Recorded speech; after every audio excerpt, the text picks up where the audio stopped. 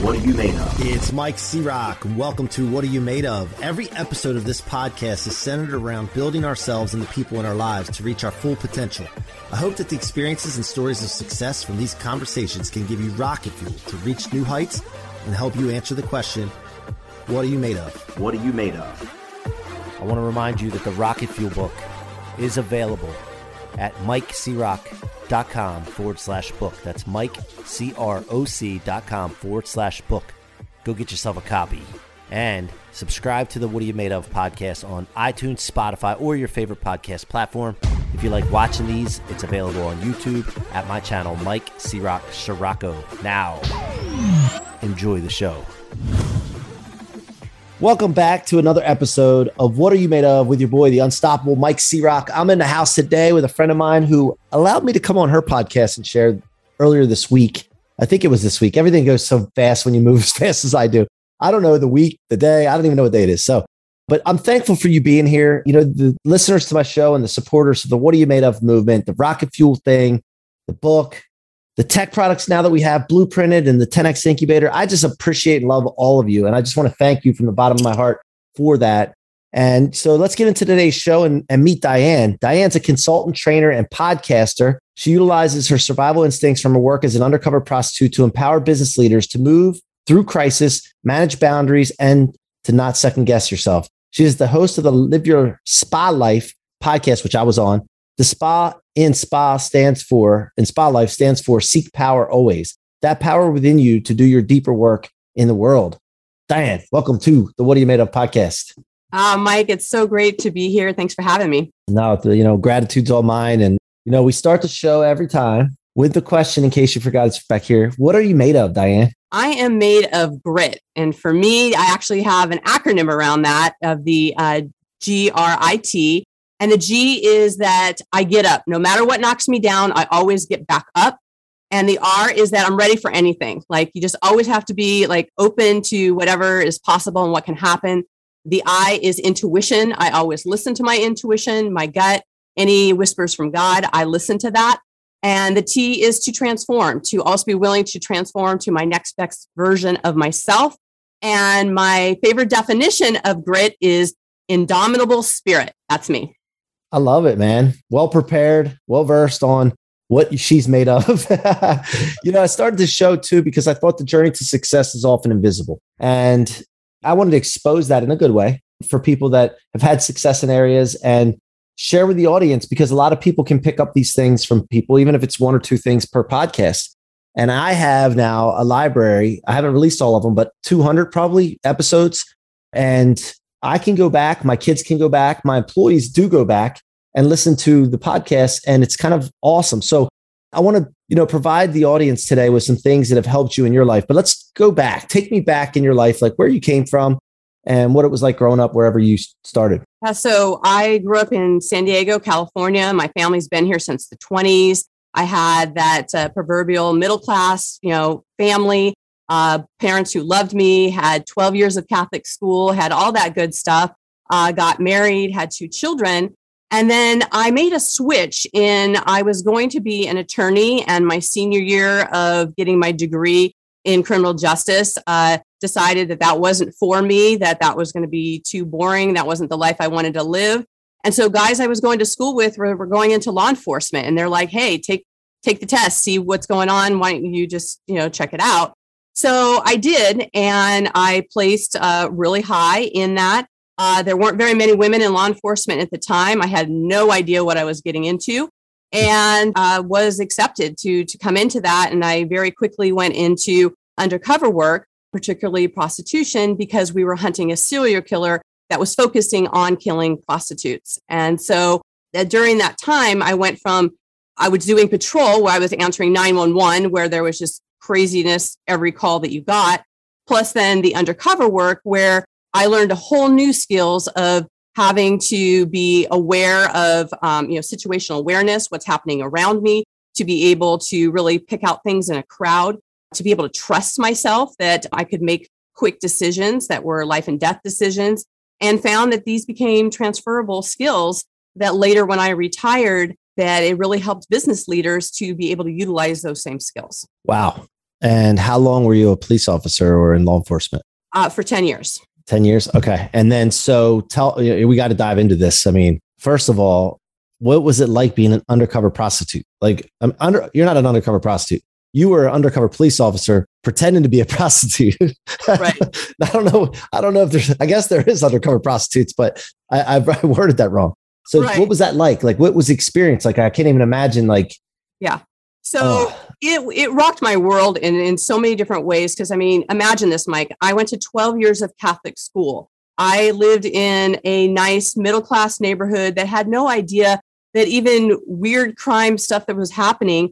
And I didn't even know people paid for sex, at the time. Like it's like, it was such a mind blower for me. And I think that our detectives had a good time trying to school me on, what to say, how much to charge, what to do. Yeah. I mean, I had, a really good female officer that mentored me in a lot of things, like even stuff like wearing red toe polish. She said, like, all of the fetish guys like red toe polish. I mean, things that I would have never even thought of were things that came up in my awareness. And one of the things that were really important is, a lot of times we hear like, why do cops, waste their time? It's a victimless crime. It's, people just having sex, that type of thing.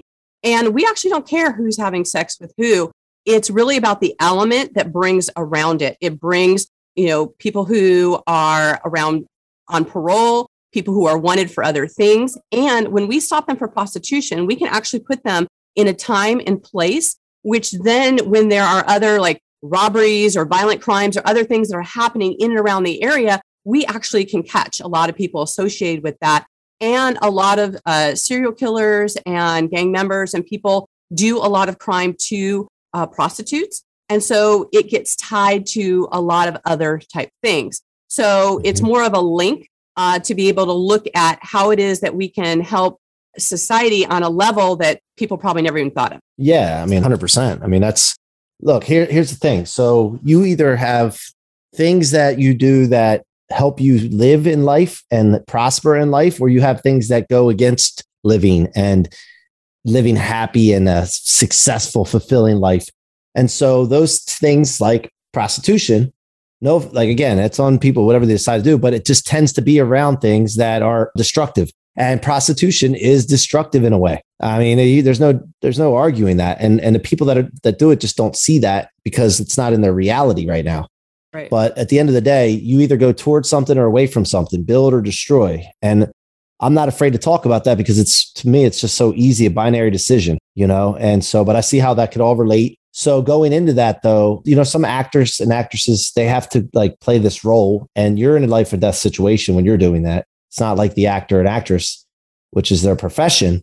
And that's the only thing that can, go bad. Like you have to be an actress, right? I mean, so do you go in and emotionally start getting into that role where it's like, I do. Yeah. Like when I was going to work, I would start playing some like really kind of heavy rapper music. I would change my language. My language changed a lot once I got on the street. In fact, I remember my dad saying a couple of times, like, I sent you to college and I paid for that mouth. Like, because, you slip in and out of roles when you're in it for a long period of time. And so you have to kind of become in this role where you are being other than yourself, but yet you also have to be yourself, if that makes sense. Yeah. Because you also don't want to tip off that, you're a cop, right? I mean, I've had situations where people will be like, oh, are you a cop? And we actually don't have to, when we're undercover, we don't actually have to say we're a cop. So there's a lot of different rules associated with that. And there's a lot of things that happen. It's not just agreeing to sex. It's agreeing sex for money. It's also a furtherance of the crime where they're meeting you. And sometimes, one of the most dangerous places to be is that fatal funnel of walking with this person to like a hotel room or to, a back alley or something along those lines. So you have to really trust your arrest team that, they're paying attention, that they know what's going on, that it's not just a single person effort. It's a team effort. Did you ever get into a car? Or you don't do that? That's not what we can't get into cars with that. We basically, that's where you have to be a fast talker, right? Where you have to be like, hey, I can't, in case we're being watched, I'll meet you somewhere or something along those lines. Like you never want to get into proximity where certain things happen. one of the things is like, we had an undercover car that I actually used to sit in and write reports in between arrest. And I actually had a detective that was in the driver's seat and I was in the passenger seat. I was actually writing a report and I had some guy that was just standing outside the door. And my detective was like, do you know this guy? I'm like, no, I never even talked to him type thing. And so he's like, well, see what's up. So I like rolled down the window and I'm like, hey, sugar, what's up type thing. He's like, oh, I'm just waiting to be next. Right. And I'm like, yeah, just hold on a second. I'll be right out. But it's like one of those things where it's like, who knew? Like, who thought that someone would actually be waiting in line for that to happen? And I would arrest like 34 men a night. So it was like arrest as many as possible so that you could put as many people in the place that you were looking for. And things like the Green River Killer, who killed over 70 women, 20 of them were in San Diego. He was actually caught through prostitution, that he was able to be put in a time and place. So there are these bigger cases, and we had a lot of copycat cases during the time as well, where they're actually caught through prostitution. And is that the one you guys were working on? That serial killer? Yeah. Okay. And were you on there when they got him? Were you on No, there was a force? Yeah. So there was a task force that was associated with that because his crimes were over the span of 10 years. And so that was wrapping up when I came in. So even though we were working under the guise of that case, we were working with more of the copycat killers that were happening because all serial killers have trademarks of what they do to victims, what they take from victims, so that we see the trends that happen with that. And so we start seeing when there are copycats associated with that. And that's what we were working on. Gotcha. And then what do they find? Like, what is the reason that they kill prostitutes a lot of times? Because a lot of times they're considered the throwaways of society. They don't get reported. A lot of times they're runaways. They don't have secure family ties. So they get away with it a lot more. Right. Okay. And then maybe like after they do their thing, they feel like so bad about themselves or something. And they just, is that what goes, I don't understand what goes through their mind. One, kill one person, but let alone kill like multiple. Right. I mean, so for instance, Gary Rivers, who was the Green River Killer, he actually looked at it as he was purging society. He looked at it as kind of a religious purging. So it was kind of a warped thinking because it's like, okay, how is it that you have sex with someone, kill them? And a lot of times he would actually bury them, go back and then unbury them and do other things with them. Oh my gosh. So there's like a whole nother level of thinking that normal society wouldn't even necessarily think of.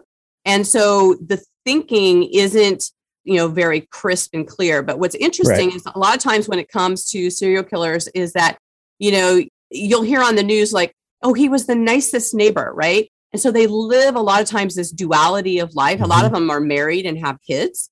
And so their family has no idea that this is what they're doing at night and things that are happening. So there is a psychology that is definitely associated with knowing who you're looking for and being ready for that. And so what is some of, you got to have a story to tell of, besides the one you said, the guy just walked up, but like, what was one of the most dangerous ones that you can remember where you had the fear that, you were scared the most that pops in your head? Yeah. So this is where you have to really trust your gut when you're out there. I actually had two scenarios. One where I was on the corner by myself.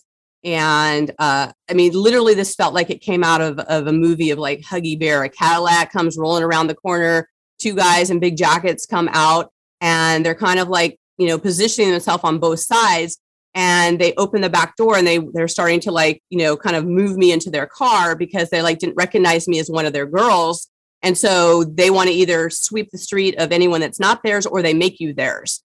And so I had a really quick on his feet detective who jumped out and from around the corner and pretended that he was my pimp. And we had this whole discussion where he's like, you got my bitch, this happened, blah, blah, blah, and just all the stuff that went down. But it was like a scary moment where it was like, you got to think quick. You got to have a story. You don't want to blow your cover. So you have to really be present to what's happening. And then another time too, is because I can wave off. So I have to also trust my intuition of who it is that is stopping and slowing down. Because a lot of times people will circle the block, many times before they actually solicit or certain things happen. And this one guy, there was just something about every time he circled around, I had like all like the hairs like on my arms and the back of my neck up, like there was just something up more. And, you kind of play a little bit of mind games where you're like, okay, you're supposed to be stopping these people. So what's the big deal? But yet you also need to listen to your intuition where there's like a level of danger or something that triggers that you have to listen to. And so when he came around and he was getting ready to stop, I actually did a signal to my team that I wasn't going to stop him and that they needed to stop him like a couple blocks away so that one, it wouldn't blow my cover and it would be like an independent like traffic stop. And it came to find out when they stopped him that he had a gun underneath his seat, and he was a 1035 suspect, which is a wanted felon for dangerous crime. So, there's a lot of things where you just have to go with those hits. You have to go with that. I mean, he got stopped. It didn't necessarily have to be by me. And in that situation, that would have put me in even more danger. So you have to listen to those things. And, those are the kind of things I talk about with my clients is like, what are you not listening to? Like what's right in front of your face and something wrong or not right up and you're not able to pull the trigger on making a decision or you're second guessing yourself or some of these things that are happening. When you have these things that come up within you, you got to listen to it, right? Because that's your knowing, right? There's knowledge and there's knowing, and knowing's going to save you. I wanted to take a quick break here to remind you that my book, Rocket Fuel, is available for sale now at MikeCroc.com/book. That's MikeCroc.com/book. Go get a copy and share it with your friends and family. It will change lives, guys. I will not let you down. Now back to the show. Love it. Well, thank you for sharing that stuff with me because I know, and it probably wasn't, I don't know if it's something that still bothers you or there's any kind of post-traumatic at all. So I appreciate you sharing that. So what are some of the lessons specifically that you've learned that go into business? I know you just talked about intuition and knowing, but like, what are some other things that you focus on in your work? Well, for me, it comes down to not second guessing yourself. I think that is one of the biggest, lessons and things that I can share with leaders. I've had, especially, I think it happens a lot with female leaders where they'll be, they'll like be 90% on what they want to share, but because they'll second guess themselves, they don't necessarily do that. Whereas a lot of times male leaders will be at like 50% and they'll share it and get it out there. So there can be a disconnect with that. That's not always the case, and it's not from a stereotypical place, but it's some of the things that are inbred in people and how they're grown up, on whether they are people that were encouraged to speak up or they were to wait their turn, right? Or, what were some of those things in there? And so when you actually extend yourself, and I think that's what I learned the most in taking away from my police work, because there's nothing like walking down an alley by yourself at 2 a.m. to tune you up, right? To be really aware of what's happening around you and to be ultra present. And when you're ultra present, you can then notice things that other people don't notice. And when you trust yourself and you make those decisions and you build upon the correctness of those decisions, even if it's not correct, but you learn something from it, you build your confidence around that. And then you have more courage to take more risk and to extend yourself out there even more. So let me fill us in on a success story you've had with someone, after you got out of law enforcement, you started working in this, what is something that just like a specific incident that you had with someone? No, you don't have to bring names up, obviously, but something that was a successful, somebody got it. You know what I mean? Yeah, absolutely. So I had I still do. She's still a current client. She has a multi-million-dollar company, has, quite a few employees, and she was going through a transition in her business where it felt like everybody was questioning everything that she was doing. And, it come to find out that she was too involved in the weeds of the business and wasn't being the visionary. And so they didn't have that confidence that they were looking up to her, that she was confident in the decisions she was making. They felt her hesitation. So her hesitation was rippling through the company, that other people were either questioning her or not making the decisions that they were making. So one of the things that we did is my team came in and we did some training with them in getting really clear on the roles of people in the business. Who are the visionaries? Who are looking at the overall of the company, and then who are our implementers and who are the ones doing the things that are the day to day, and what is the communication. And I found that one of the biggest things is lack of communication. Either one of the issues that my client was having was to make tough decisions. And she wanted to be liked by the company. And so she didn't want to be making those unpopular decisions. But by not making those decisions, it undermined her authority. And so communication is probably the number one thing I find that happens within companies is they're either not clearly communicating, they're not communicating to the right people, they're not fully telling the story, they're just kind of telling the surface type things. And so they're not diving into what the actual issues are. And so when you get really clear on what your company stands for and who you are and who your role is, then you have to get really clear that you communicate in a way that your team can hear, your clients can hear, and that you get it, why it is that you're doing what you're doing. Because when you get clear in that, you can make those tougher decisions much easier with more clarity in your communication.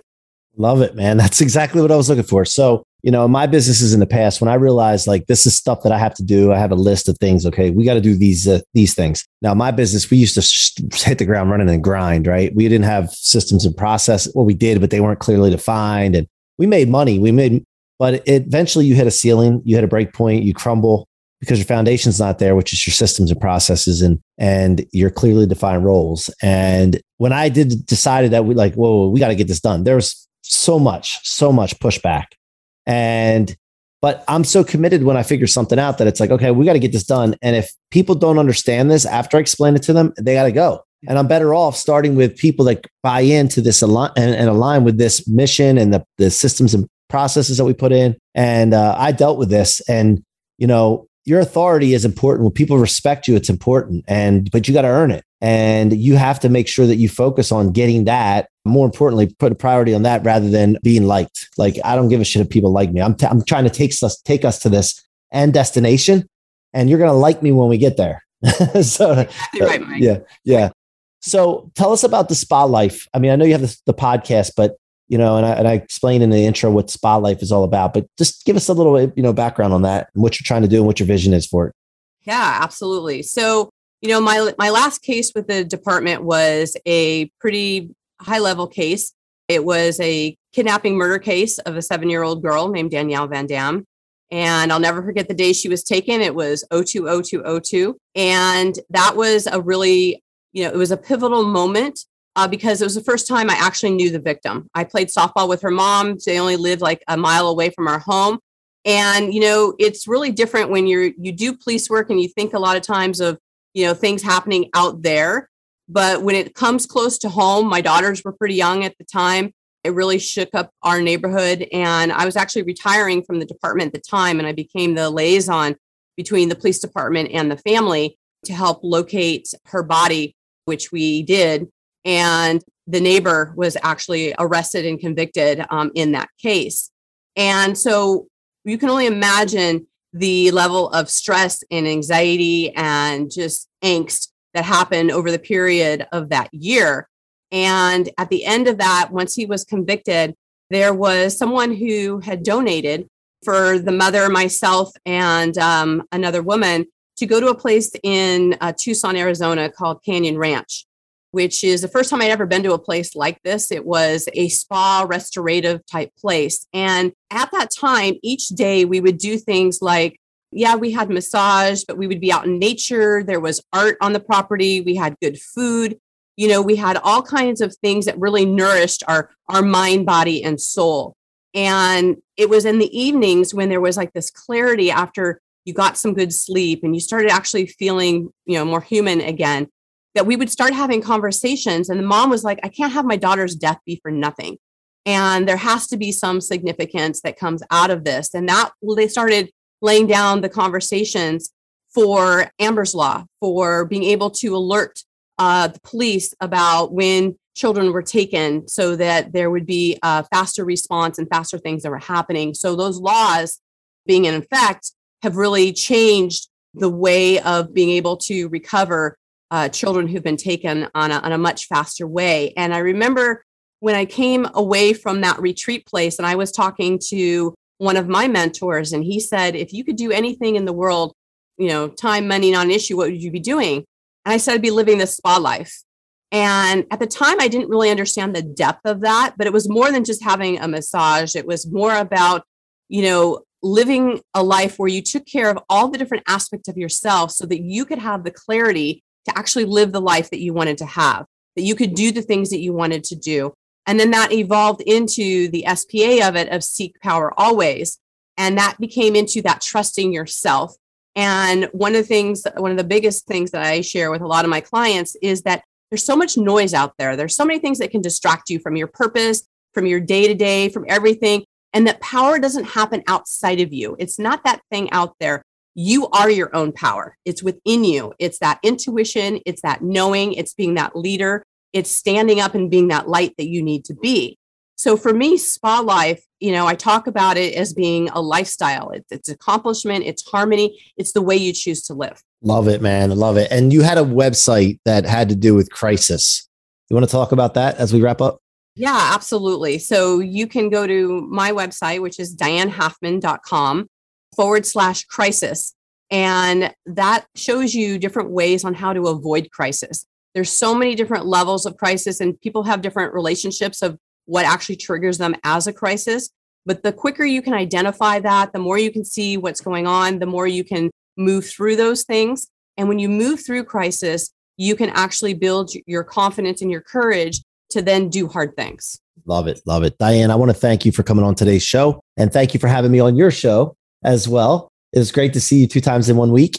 And guys, just go check Diane out, dianehalfman.com/crisis. Go check her out. Go support her. Go let her know that you saw her or heard her here.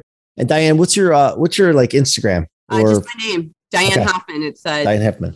Diane with 1 N, so Diane, and then Halfman is just like Halfman, Halfman.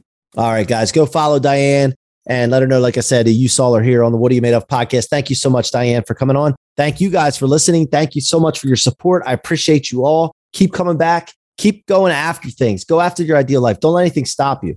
Be unstoppable. I'm your boy, C-Rock. I'm telling you, be unstoppable. Until next time. Thank you so much for tuning in to another episode of What Are You Made Of? Be sure to check my website out at themikecrock.com, themikecrock with no K.com, and let us know how we can help you or your business reach its full potential. Feel free to leave a review or follow me on social media, Facebook, Instagram, LinkedIn, and YouTube at Mike C-Rock Scirocco. Again, thank you for joining me, and see you guys on the next episode. I want to remind you that the Rocket Fuel book is available at my website, mikecrock.com/book. That's mikecroc.com/book. Go get yourself a copy. Thank you so much for your support and your listenership. It means the world to me.